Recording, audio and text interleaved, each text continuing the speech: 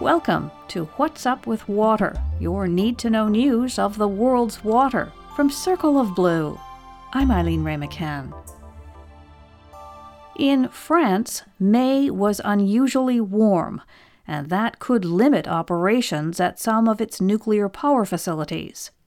Most inland facilities cool their power-generating equipment with river water, but when river temperatures climb too high, the water is too warm for cooling purposes, and the waste heat expelled by the facility endangers fish and other aquatic life. According to Reuters, 4 plants in southern France are currently at the highest risk of being shut down by temperature restrictions. This is not a new problem. In recent years, several heat waves in France have affected nuclear power generation, forcing plants to cut back or shut down. In Somalia, the risk of famine is growing as a severe drought shows no sign of abating. The United Nations top humanitarian official for the Horn of Africa toured a displaced persons camp last week to observe the struggles. Somalia is in the midst of a 4th consecutive failed rainy season.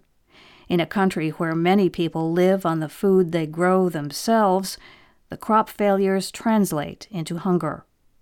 The UN estimates that 1.4 million children face acute malnutrition this year.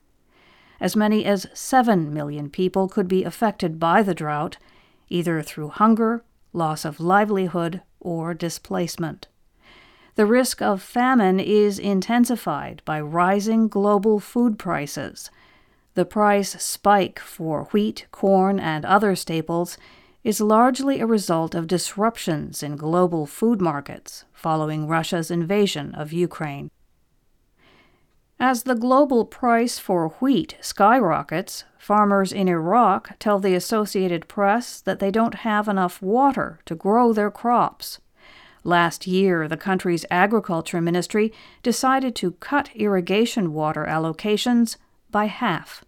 The decision was fueled by severe water shortages and over-extraction of the Tigris and Euphrates rivers by neighboring countries. Most of Iraq's surface water comes from those 2 basins. Without sufficient water, crops are suffering. The wheat harvest in 2020 was just over 6 million tons. In 2021, it fell about 35% to just over 4 million tons. This year, the Agriculture Ministry expects the wheat harvest to be no more than 2.5 million tons, another staggering drop in productivity. Water shortages in Iraq are not only affecting farmers. The country is extremely dry, and desert winds have stirred ferocious dust storms. Over the last 6 months, a series of storms has sent tens of thousands of Iraqis to hospitals with respiratory problems. The winds are a seasonal event, but combined with dry conditions and declining vegetation, they have struck with unusual force this year. And that's What's Up with Water from Circle of Blue, where water speaks. More water news and analysis await you at circleofblue.org. This is Eileen Ray McCann. Thanks for being here.